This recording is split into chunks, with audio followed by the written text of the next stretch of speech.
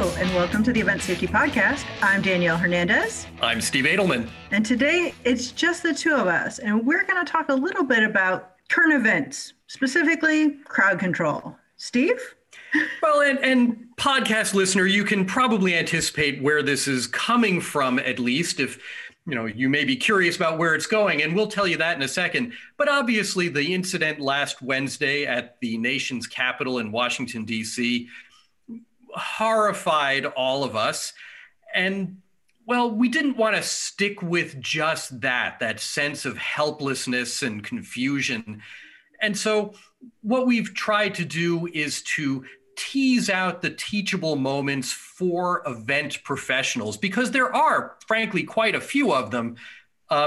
So what we're going to do for this podcast is, here's kind of the overview, and then we'll acknowledge the things that are important, but that we're not going to talk about on this podcast because we're not qualified, and there will be other forums, other tribunals where those issues will be worked out and facts will be unearthed and, guilt and responsibility will be resolved. We're not going to talk about those things, and I'll enumerate the things we're not going to talk about in just a minute, in order to get to the useful event professional stuff that we can learn from last week's Capitol riots in our context as event professionals who, God willing, one day in the relatively near future, will have crowds to deal with again. So that's the overview at the highest level. Now let's come down a little. So we're going to talk about what event professionals can learn from the Capitol riots about crowd management and crowd control, because those are two different things. And we'll start by distinguishing them and defining the terms. What event professionals can learn about crowd management and crowd control for your events, your venues, our events and venues, because that's us. So that's what we're going to do in this podcast. Here's what we're not going to talk about. And then, Danielle, I'll throw it back to you. What we're not going to talk about, among other things, we're not going to talk about the current president or the remaining days in his administration. If you want to talk politics, not here, not now anyway. We're not going to talk about the election, the results, the controversy to the extent that there actually is. We're not talking about that. We're not going to talk about Ted Cruz, Josh Hawley, QAnon, Proud Boys, idiots wearing horns and feathers. We're not talking about any of that other than to acknowledge that it exists, because on this podcast, we are not going to talk about American politics at all, except as it sets up a teachable moment for us as event professionals. We do want to acknowledge and mourn the loss of life that happened, and the injury and the resulting unrest. As Steve said, all of those other issues, very important, being worked out in other forums. It is not our place, and this is not the time for us as the Event Safety Podcast to delve into those issues. So now that we've given you all of our preambles and caveats and all that stuff, let's talk about what we saw. Because again, we're going by, we have no inside sources. We're going by what we saw in the news, just like what you guys probably saw on the news. So let's start at the beginning. Let's talk about the difference between crowd control and crowd management. So this is just framing the conversation now, because it's important to use terms of art correctly. So this will be short. And we've talked about crowd management versus crowd control in other podcasts, so you can go back through the Event Safety Podcast and dive more into this if that's what you want to do. But for present purposes, crowd management is all of the planning that you do in order to have an event where people can go, arrive safely, attend safely, and depart safely. It's all the planning, all the arrangements, all the communications, the command center, all the logistics, all the cooperative relationships that you create in order to have a safe event. That's what crowd management is. By contrast, crowd control is what law enforcement and security professionals try to regain when the crowd has gone out of control. And so, applying this now to last Wednesday's Capitol riots, crowd management was the planning, the deployment of Capitol Police, the installation of bike rack, determining post orders, putting some people on radio and some people not on radio. All of that was crowd management. Crowd control is almost all of the images that you can see, the still pictures, the video, the accounts. All of that describes efforts to regain control of a crowd that, broke through barriers, assaulted police officers and rampaged into spaces where people should not have been, where they were carrying objects they should not have carried. All of that is crowd control.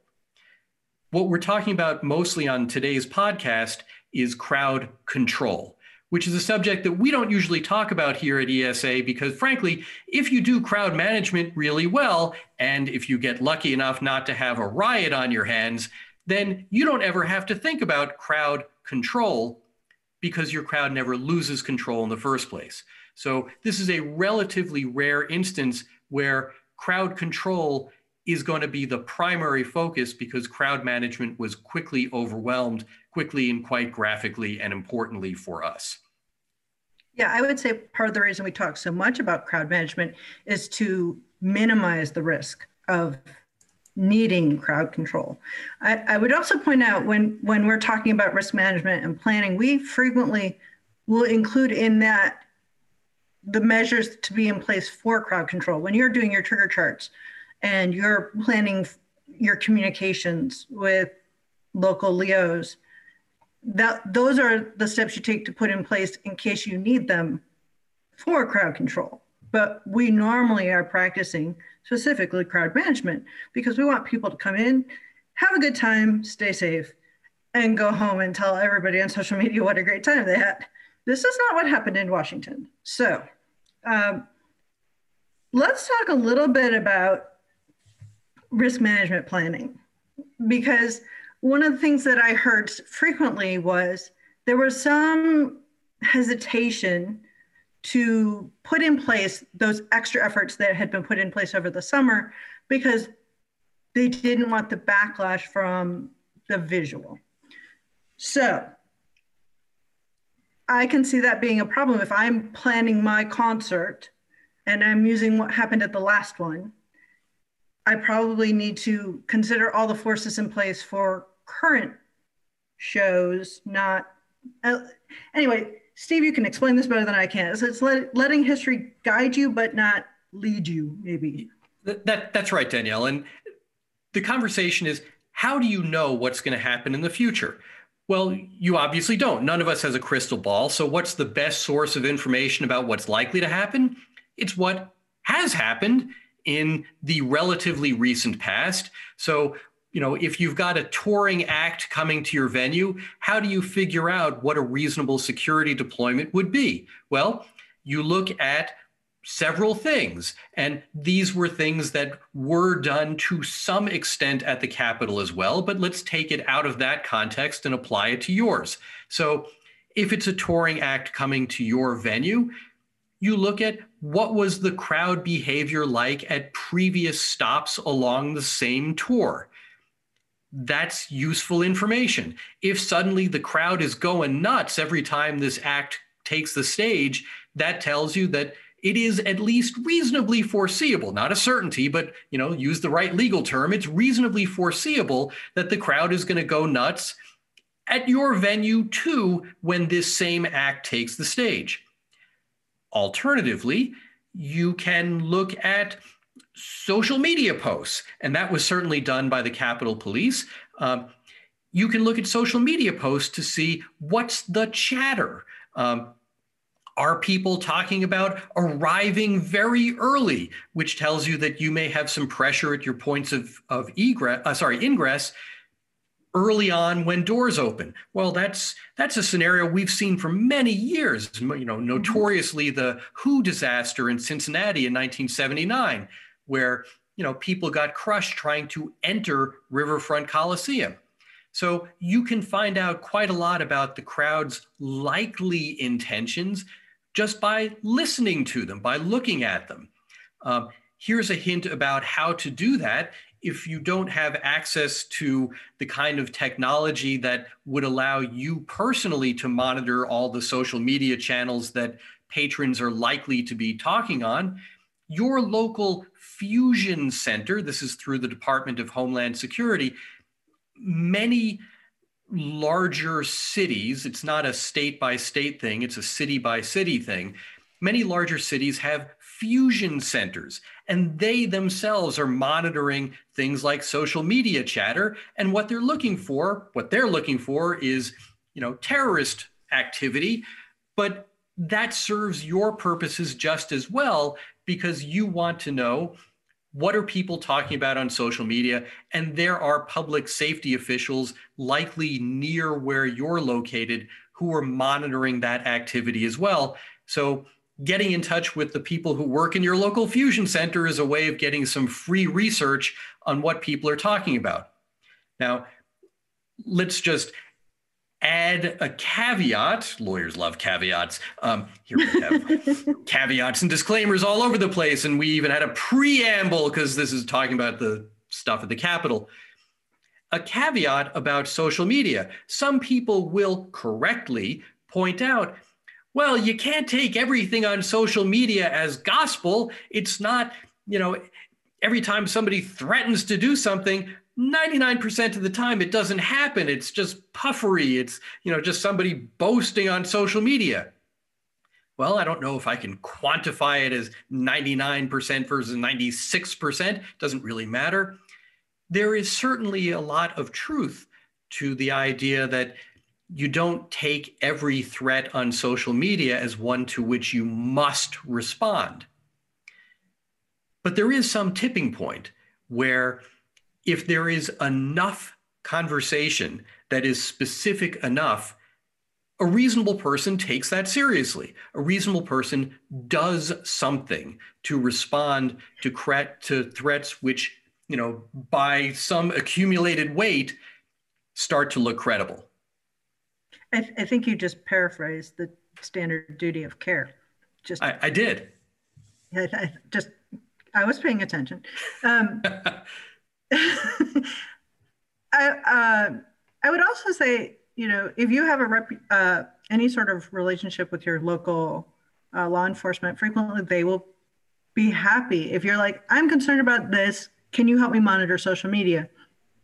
For example, the university police have done that for events in the past for us. And typically they're like, normal stuff, everything's fine. So they have a good metric based on what they're used to seeing. If something stands out, they are willing and able most of the time to be your ally. And if they're not, then they probably don't see the risk the same way you are. And most of the time I would say that they are the expert in this domain, not us.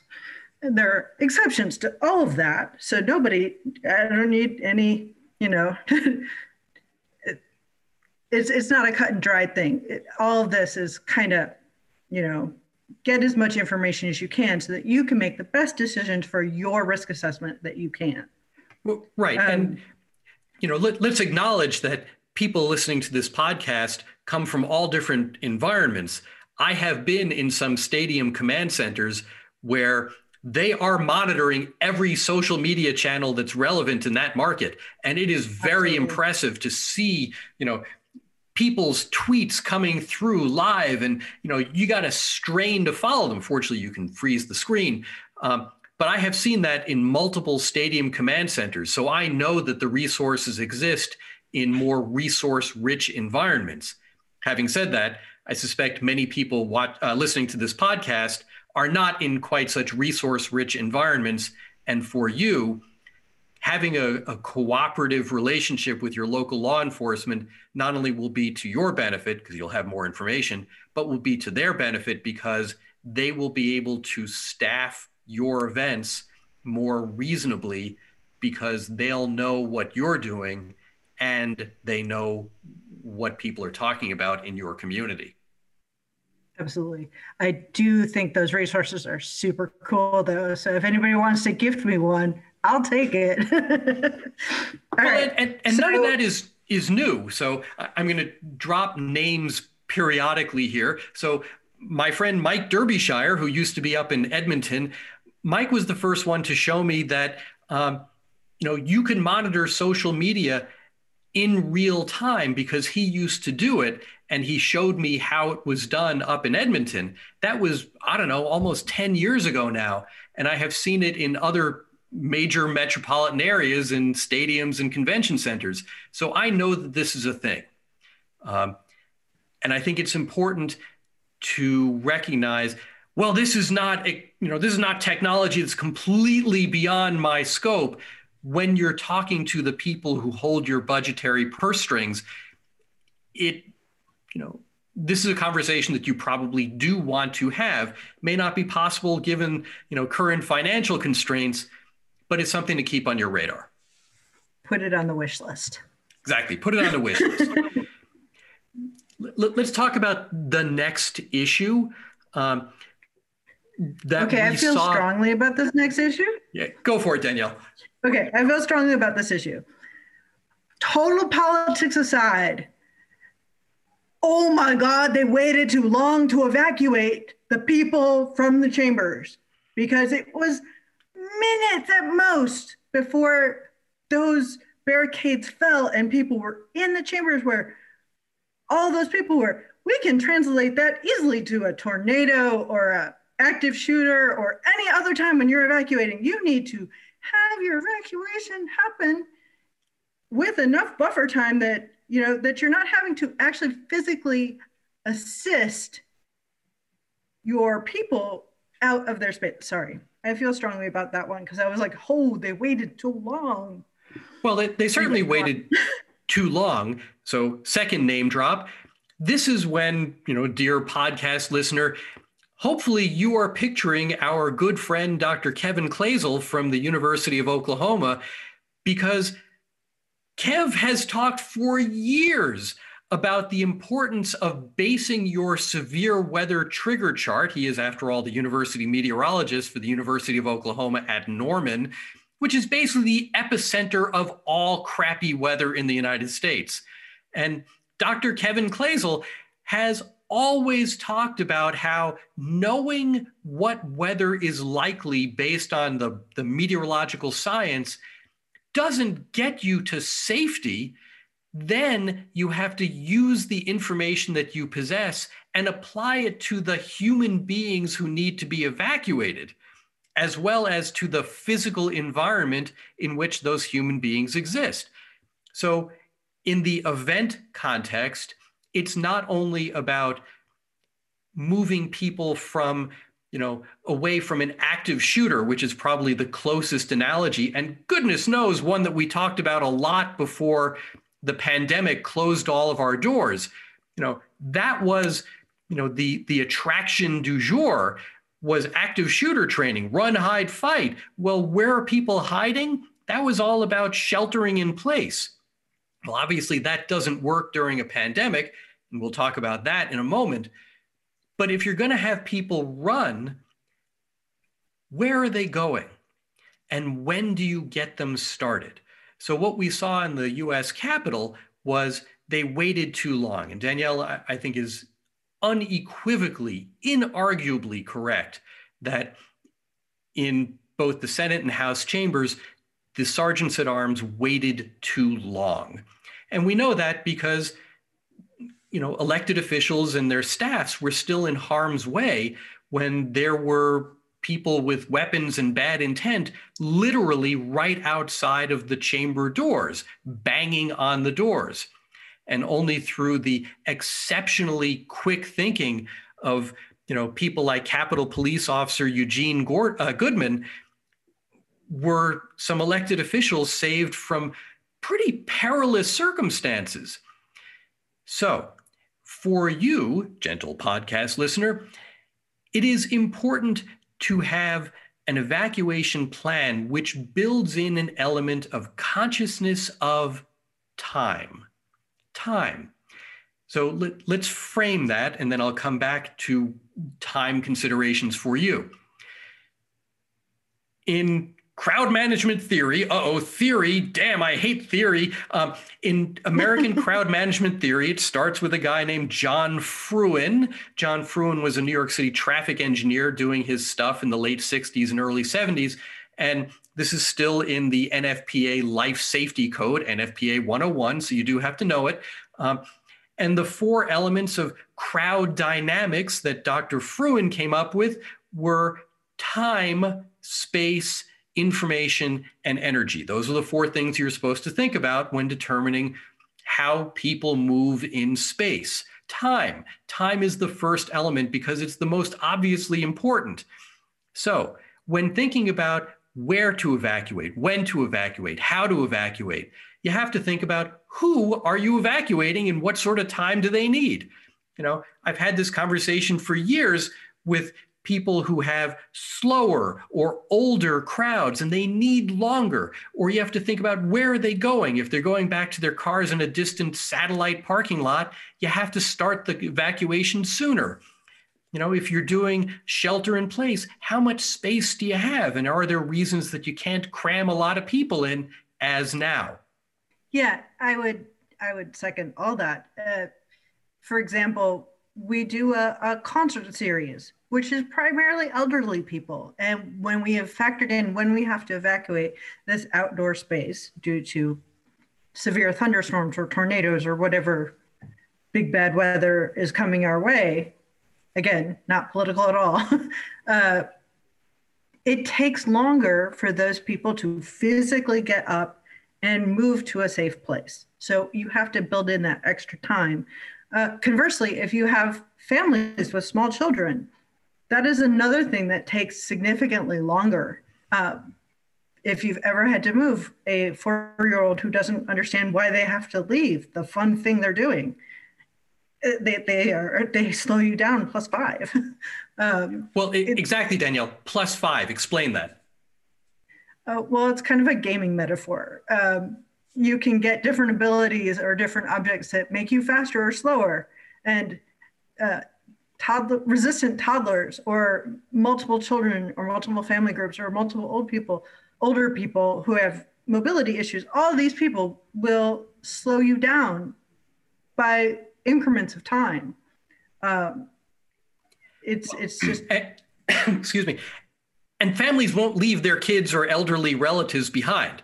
So no, and don't ask me to, because I'm not going to. Well, exactly. You know, any group will move only at the speed of its slowest member.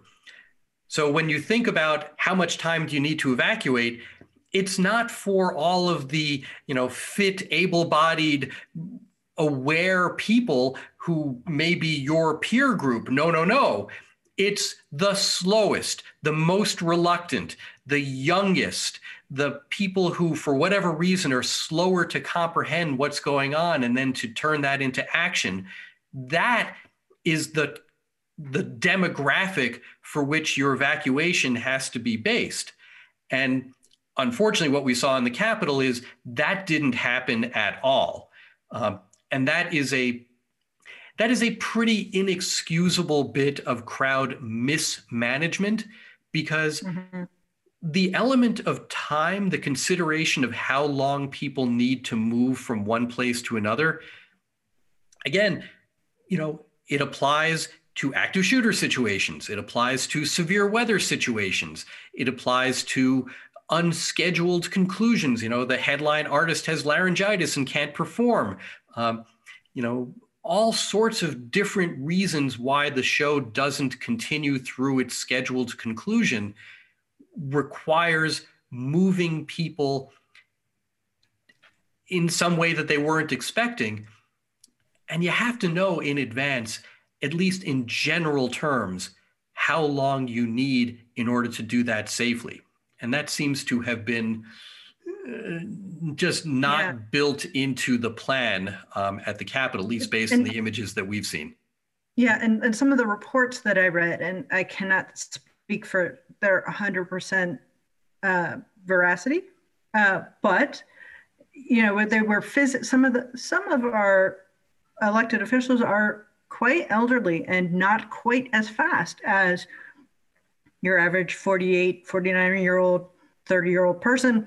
And they were physically supporting these people and basically half carrying them to a safe location. And I'm like, this was perhaps not planned as well as it should have been, but kudos to them for getting them there. I would love for this to be the time that we talk about that officer that you referred to, because it actually has a lot of very important lessons for crowd management and crowd control. Right. So good for you, Danielle. Let's take this back to a positive place. So again, who we're talking about here is Capitol Police Officer Eugene Goodman.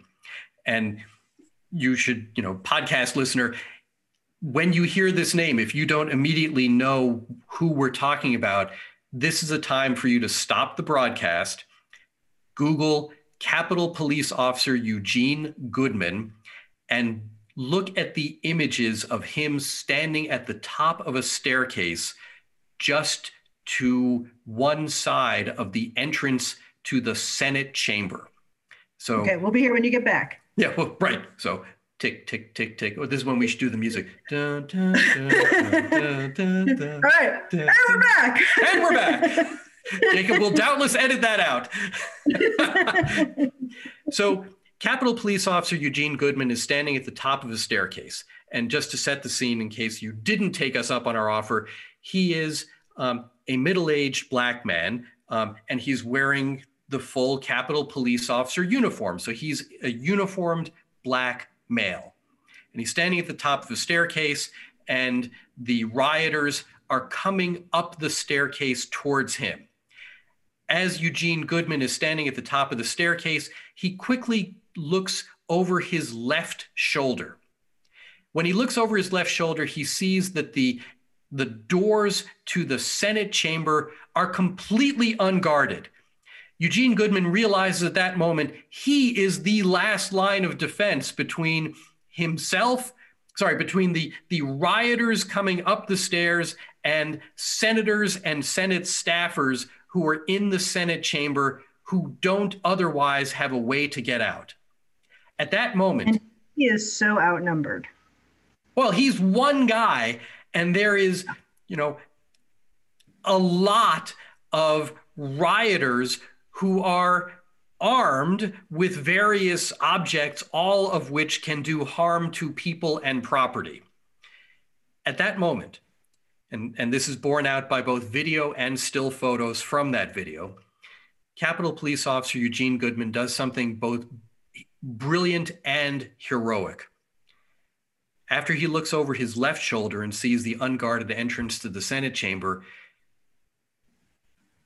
he steps forward to the first step at the top of the staircase and pushes in the chest the first rioter who's coming up the stairs towards him, a guy who's wearing a QAnon shirt. It says, "Trust the plan," which is QAnon's stupid slogan.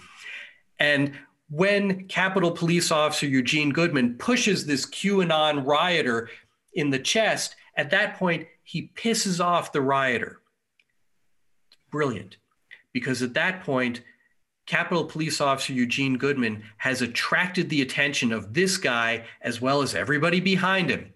And what we see then is Eugene Goodman steps not to his left towards the Senate chamber where the senators and their staff are waiting at an unguarded door to try to escape. Capitol Police Officer Eugene Goodman steps to his right and starts moving down the hallway away from the senators and their staffers. And what happens? Well, it is reasonably foreseeable, and then actually does come to pass, that the rioters, because they're pissed off at Capitol Police Officer Eugene Goodman, a Black man in a police uniform, they follow him. They follow him rather than going to their right, which would have taken them right to the unguarded door of the Senate chamber, where senators and their staffers were waiting to escape. So Eugene Goodman, through his quick thinking and selfless heroism, drew away a whole bunch of rioters who were armed and threatening, drew them away by his own leadership. And ultimately, he was met up by other officers, and so Eugene Goodman was not himself harmed. But this is a truly astonishing bit of quick thinking and really utilizing something that security professionals should be taught all the time. So here's the teachable moment. It is a wonderful story, and that's why I kept mentioning Eugene Goodman's name. I want you to know who he is. He's an important guy for public safety, and he deserves our praise. But he did something which should be part of every security professional's training, which is, how do you get people to move in a direction? Well, there are two basic options. One is you can stand where you are and point to where you want other people to go. That, however, is not very effective because people will follow if you lead. And so what security people should be doing, what your private security guards and hopefully your law enforcement support, what they should be doing is themselves moving in the direction that they want people to go, because people will follow if you show your own commitment to moving somewhere. People naturally follow. We are sheep. You know, there's something called the 10-80-10 rule. It's not a rule, it's just basically a bell-shaped curve. But it explains human behavior in the event of evacuations. 10% of people kind of quickly figure out what's going on and take fairly decisive action. That's good. They're the leaders. They are the Eugene Goodman types. 80% of people, the fat part of the bell-shaped curve, they're followers. They're not part of the problem because at least they'll follow if they're given clear direction, but they're not going to figure it out on their own. Sheep are good animals. They're kind. They're gentle. They just need shepherds. Yeah, exactly. The other 10%, the far part of the bell-shaped curve, they're the ones you see on TV, you know, running around, hair on fire. Oh my God, oh my God. And you basically just leave them alone. And that's how security professionals should be taught. So what Eugene Goodman did, which is what your security staff should be trained to do as well, here's the teachable moment, is if you have to evacuate a crowd, lead them. Yeah. And as you're walking towards an exit, you know, sort of pinwheel your arms like I'm doing right now, you know, come follow me. I'm walking, follow me. I'm taking you to safety. And you know that because I'm going first. I wouldn't go someplace bad because I'd be the first one to get hurt. So follow me to safety. Yeah, and it's the pull, don't push. Exactly. It's the pull, don't push. And that is basic security professional training that your staff should be applying.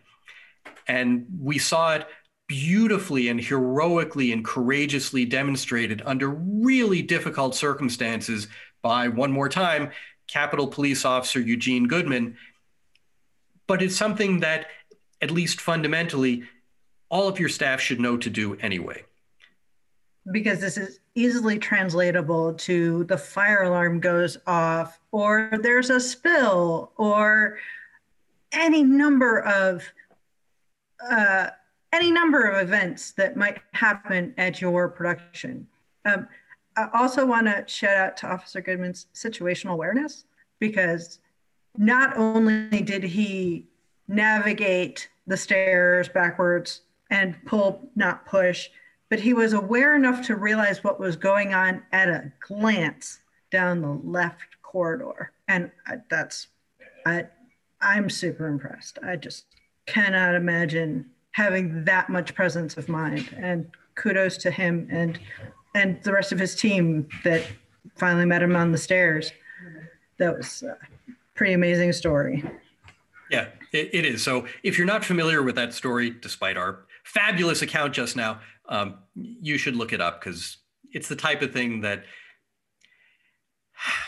in a terrible situation, it's important, I think it's important, to tease out not only the teachable moments like we're doing on this podcast, but also, the things that reinforce that some people at least are truly good and righteous, and as a society, we will survive this dark time. This is the type of story that gives me heart. So gives me hope, rather. So anyway. Oh, that makes me all like warm and fuzzy inside. All right. Let's go back, though. I want to go back. So we got the senators, and we've gotten them out, and we have them in a safe, secure location. Can we talk about that? Because Dr. Kevin Claisel and I spent a long time both at our recent summit, and we did a weather podcast where we talked about the need for different types of shelter during emergencies during a pandemic. So, Steve. Yes, so let's drop another name. So now we're going to talk about Representative Bonnie Watson Coleman from New Jersey, who unfortunately is now recovering from coronavirus. And it seems that where she contracted coronavirus, where she was infected, was in the shelter that she and other representatives from the House chamber were brought in, terribly exigent circumstances, because the space was small, the representatives and their staffs were all crammed in, and, that's better than them being exposed to danger, except that the danger was also inside the room because some of her colleagues, we won't go farther than that, some of her colleagues refused to wear face coverings. And during a pandemic, that's a bad idea. So circling back to our friend Kev and shelter in place during severe weather, well, God willing, you, podcast listener, you are going to get back to work, to having events, to participating in groups of humans. You're going to get to do that before everyone has been vaccinated. And because of that, you're going to need to think about how much shelter in place do you have? Can you disperse people enough so that even if there isn't 6 feet, that you've taken other measures, such as having somebody in the room enforcing that everyone wears face covering, because they will be in close contact with each other, close contact being defined by CDC as within 6 feet for 15 minutes or longer within any 24-hour period. Well, that describes... that describes that. And a face covering isn't a 100% guarantee, but it is a much better mitigator than not having that. And I think there've actually been multiple elected officials now that have been diagnosed with COVID since that date. It's not That's right. The one that you mentioned. So in our episode, we talked about 6 square feet of space, and we talked about chalk. You measure it out. It's a lot more space than you think it is. So when you are planning your event and you need to consider shelter, get yourself a couple of pool noodles and make a couple L's on the floor. Figure out how big that really, really is. Steve is demonstrating, but you can't see that because this is an audio only format. But it was a brilliant demonstration, though. It really was. Kudos to you. And I can totally understand that at some point you have to have a hierarchy of risk. The risk of being actively attacked is a bigger imminent threat than an infection. However, when you're planning things ahead of time, you can incorporate both. If you have to evacuate, you have to have a safe place to have people evacuate too. Right. And notice the sort of seamless web here. We've talked about understanding your demographic in the context of, how much time does it take? But also, one of the reasons why a capital crowd is slow to evacuate is they're old. Well, older people tend to have immunity compromises. And, well, that's true in the House of Representatives also. So a lot of these issues wind up repeating themselves. And that underscores the importance of thinking about how much time do you have to evacuate? How much space do you have to evacuate? What resources do you have to move people from a place of relative danger to a place of relatively greater safety? There are no bright lines to this conversation. We are deep in the shades of gray where you have to make judgment calls and, much as Capitol Police Officer Eugene Goodman had to do, make decisions on the fly based on having a basic clue about your surroundings because you've been thinking about this before. He didn't magically come up with his courageous and intelligent plan. He knew where the Senate chamber was. He knew where he was standing. He came up with a plan based on things that he had already thought about.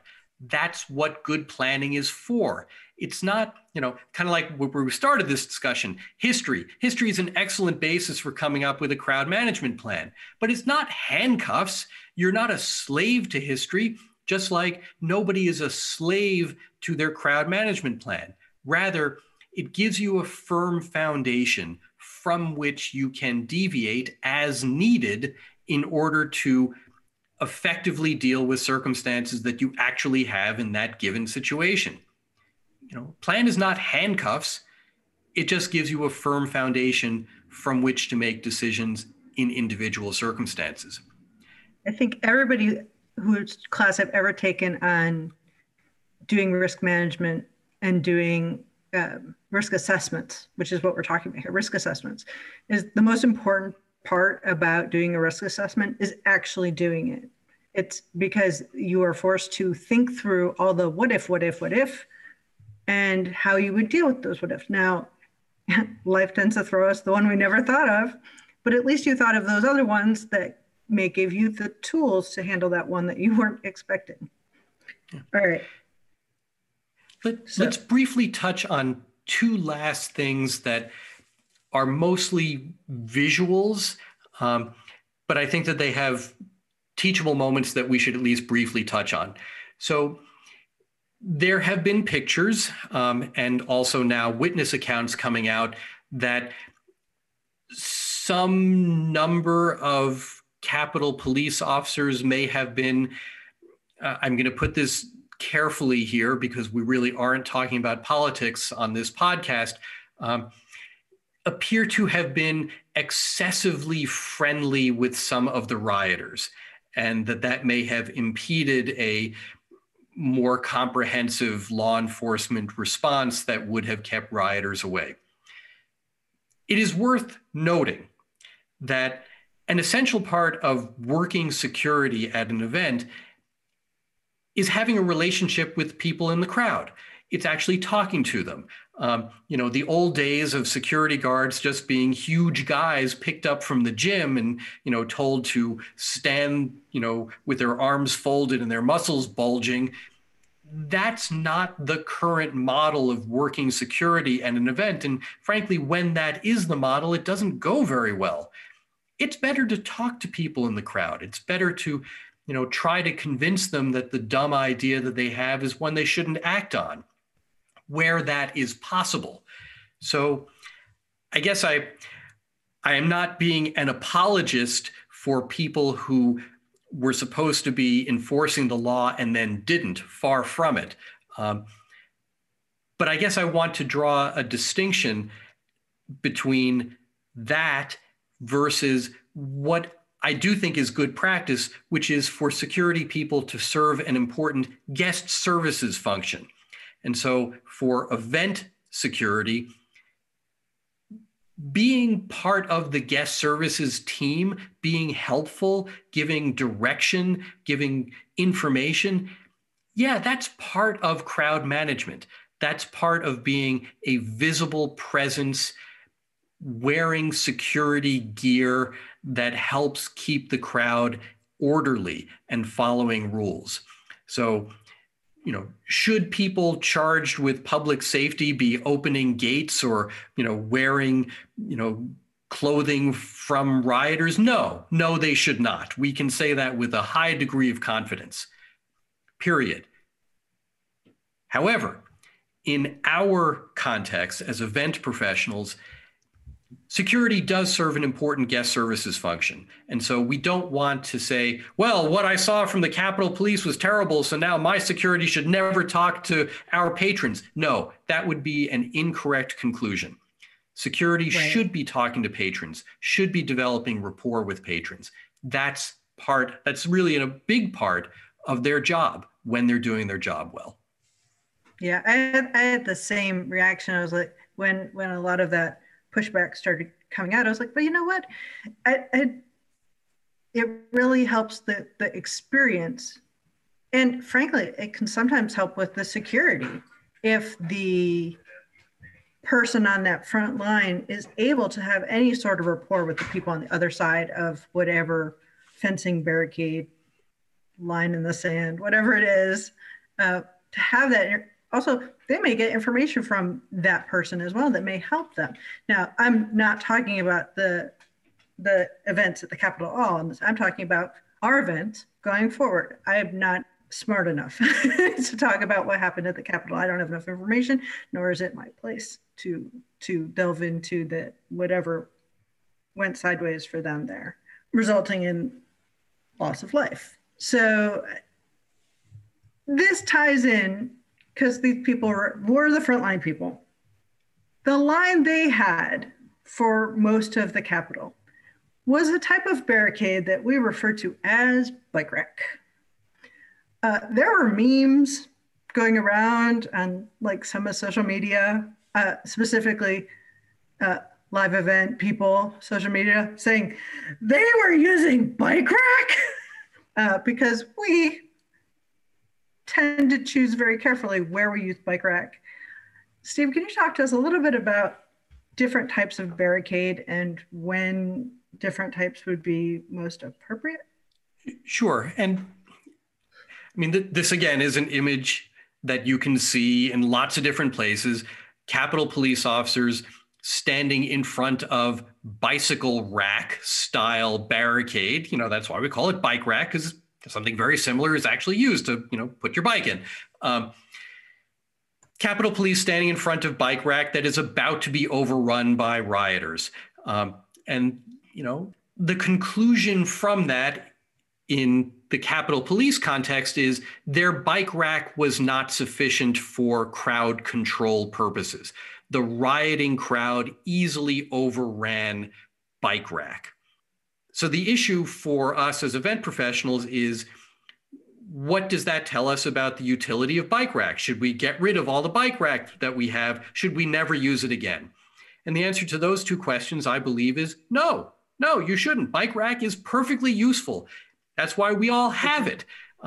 Bike rack has a very useful function. It is an easy way to do line control when you don't have to hold a marauding group of people at bay, because bike rack is pretty bad at that. It gets knocked over fairly easily.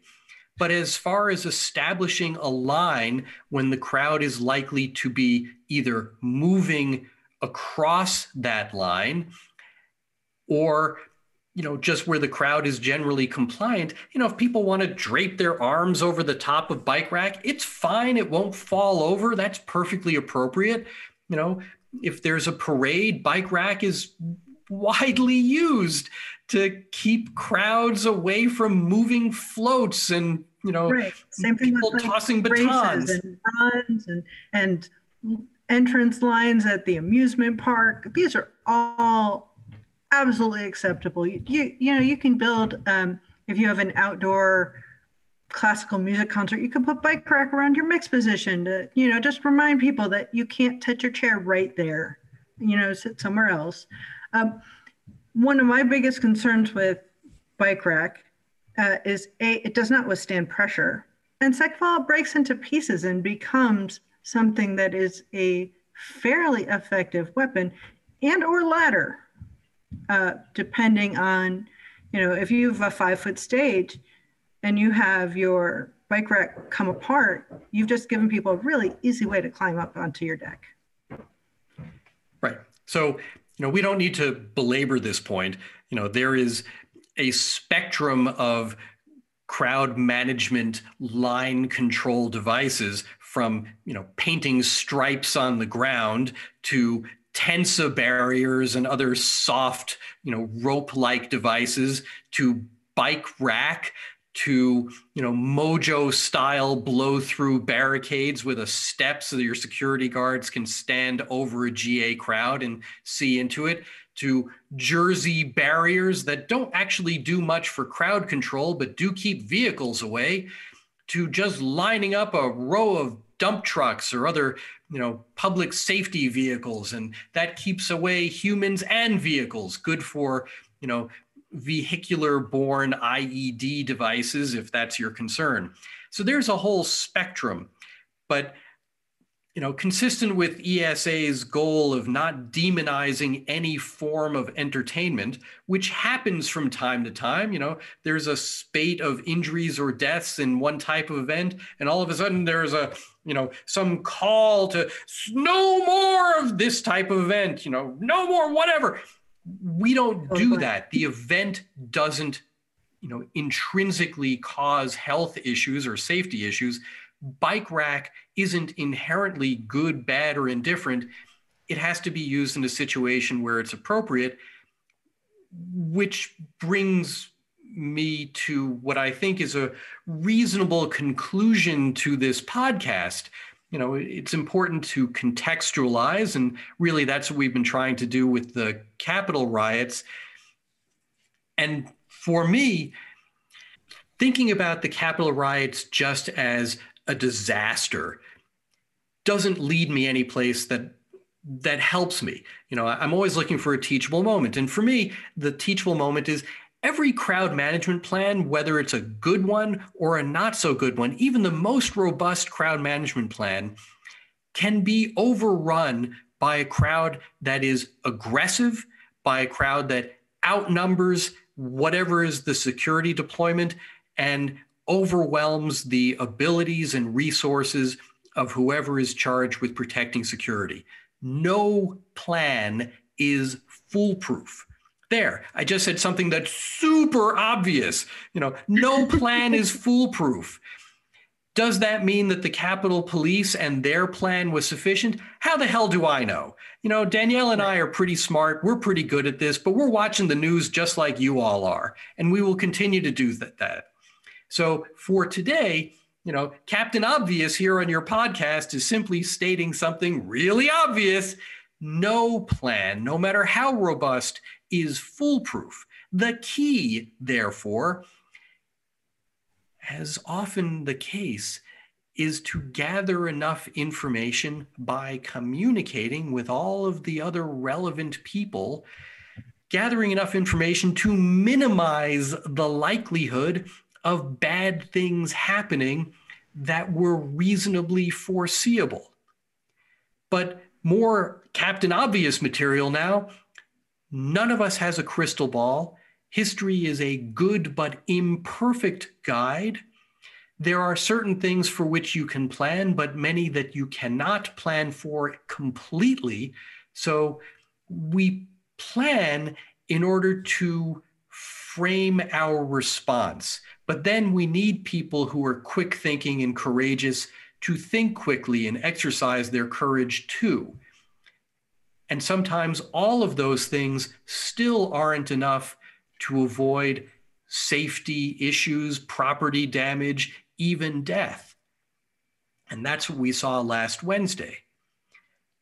But for you, gentle podcast listener, I think ultimately the importance is planning for your reasonably foreseeable threats and being in close communication, not only with your local public safety partners and your, corporate stakeholders, but also with the people likely to come to your events, being in close communication with them, at least understanding what they're saying, can help you figure out what are the reasonably foreseeable risks for your event, and that in turn should help inform your risk management plan. All right. So as we come to the end of this, if you want to get in touch with us, our email address is podcast@eventsafetyalliance.org. We also have an Instagram, Event Safety Podcast. You can find us there. We realize that this is sort of a troubling subject. So we appreciate you guys listening to it. We're really trying to find the lessons to help all of us be safer in the future. And that as soon as we're able to do big events, that we can do them the best way we know how with the information that we have. So I'm going to sign off now. Thank you all, everybody, and stay safe.